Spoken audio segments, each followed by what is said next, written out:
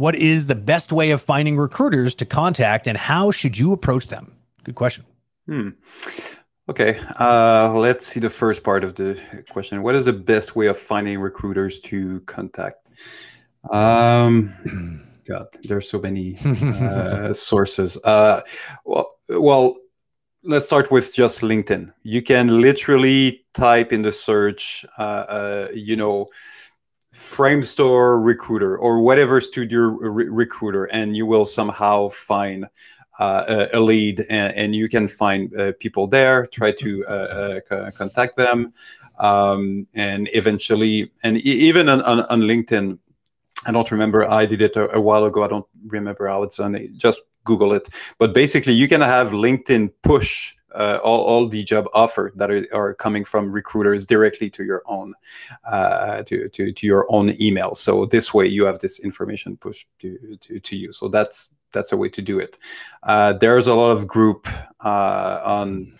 I know some on Facebook, but there's most definitely some on Discord as well that are basically like forum that they're going to share. Oh, I've heard that this studio is looking for animators. Oh, I've looked at this other studio is looking as well.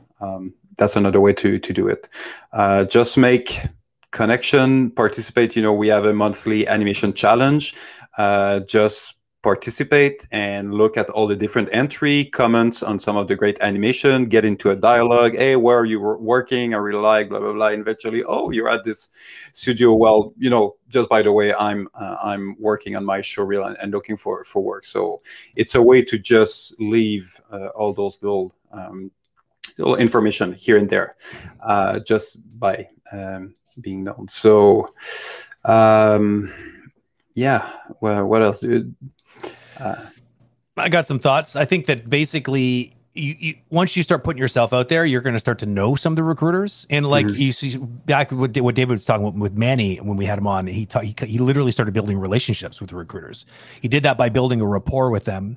And so you just have to start by that first interaction. And most major companies are going to have some sort of like looking for a job kind of like button to push on their website that will send you to the right place. And you essentially, what you will normally see happening is that application, along with any links to the demo reel, will go to a recruiter first. They're sort of the first stage filter. They know enough about what the team's looking for that they're able to like sort of separate the chaff from the wheat, right? Like they need to make sure that what they're handing off to their directors to actually go over and their team leads, that it's not a waste of their time.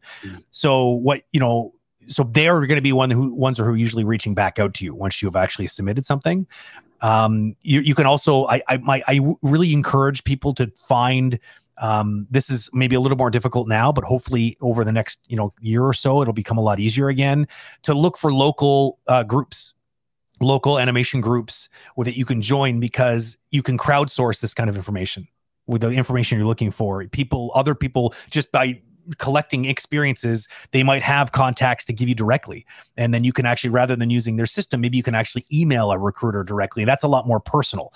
That's it's kind of, it makes you stand out amongst everybody else, as opposed to just sort of following the basic sort of steps that everyone else is following. So yeah, I think you just need to start networking. Don't worry so much about the recruiters at the beginning. Just worry about involving yourself in a community, and all that other information is just going to come organically over time, I think.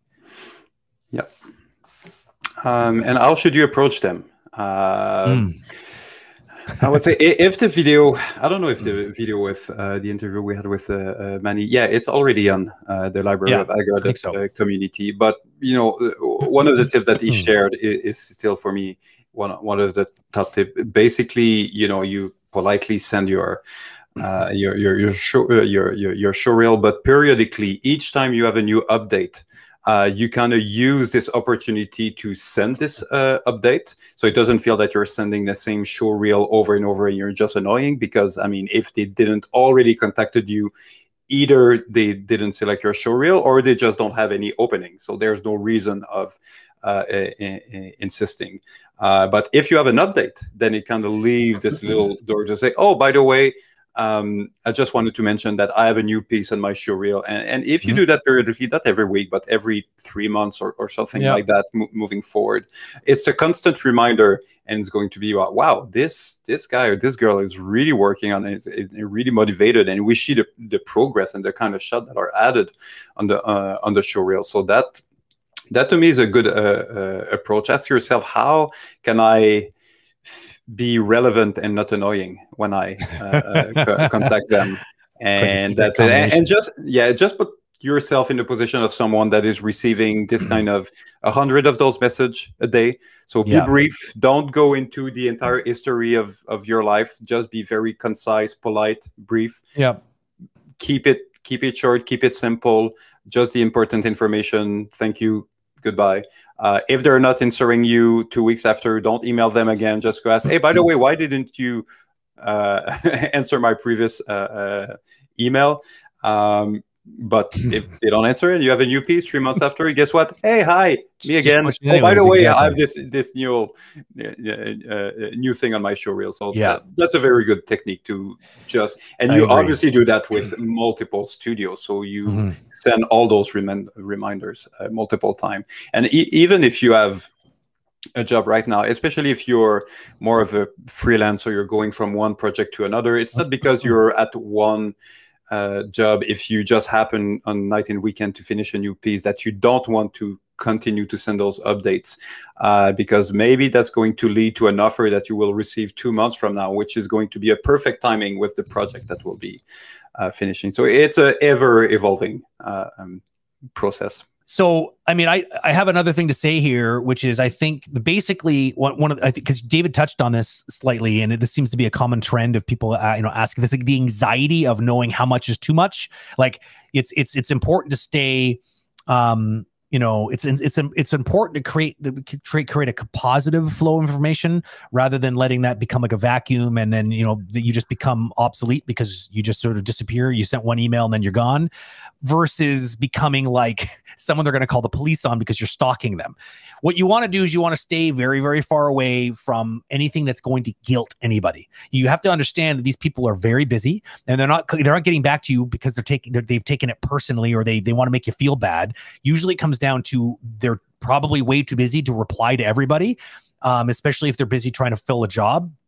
And because they're often filling jobs for multiple projects. So, I mean, a good example of what I've seen as far as recruiting departments are concerned, there's usually a handful, anywhere between 1 to 5 recruiters, but possibly 2 to 3 teams at least that they're actually trying to fill. And when I see teams, I mean full projects with multiple departments. So let me just start by saying that these people are very, very busy. So it has nothing to do with anything other than them being busy, and also maybe not knowing how to tell you that you haven't quite made the cut. So just assume that it's fine. Just keep updating them, like David's saying. And I think that what at least you're gonna do is show them that you're improving. You're not just sitting there twiddling your thumbs and pouting in a corner because you didn't get picked for the basketball team. Instead, you're working on training. And so that you do better your chances of getting picked for the basketball team. Just putting out the optics that that's what you're doing and staying positive and constructive is a huge feather in your cap that goes well beyond one single demo reel improvement. It creates a narrative, and that narrative, it shows character, and it shows things that are like perseverance, and it shows and also professionalism, because you were able to keep it professional when you send those emails. Like, these are things that demo reels don't usually capture. It's what you usually hope to be able to broadcast during an interview. And in a weird way, if you can turn that weird back and forth or the constant just updates of your demo reel into almost a weird interview, with a one-sided interview, then wicked. You've just done yourself a huge service. Yeah, that's another tricky part, and I don't know how to. It's definitely not an advice, but a reality. When it's the same thing as when recruiters or supervisor will look at your show reel, they will probably look at the first 10 seconds, then they're going to scrub through it, and then if that 15 second of showcase is satisfying for them, then they're going to look into it. In the same sense, I feel that the recruiters, just based on your email, they're going to extrapolate. And if your email is very slightly passive-aggressive, they're going to think that, oh my God, this will be a disaster. Exactly. If it's slightly irritated, so any kind of vibe that Totally. that is going to be in that email is going to be taken out of proportion. But if it's very simple, clear, straight to the point, and polite, and say, "Oh, okay, that's actually someone that could be a good team player within the team." So just be careful, and you can even have a a template that you're using, and you're just adjusting, obviously, the name, and maybe you have a little customization based on who that person is or what the studio is. So it kind of feel not like a template, but at the same time, if you do that with multiple studio, it is just a way to be more.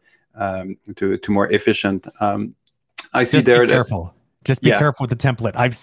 I've received emails from people looking for a job that are clearly a template that they forgot to update. So it's a good idea, but it can be pretty embarrassing if you don't swap it out with the context. It's a hack that you have to use carefully, because it can be awkward if you forget to change the name and change the name of the studio. Oops. With great power comes great responsibility. So just be careful. You've been warned.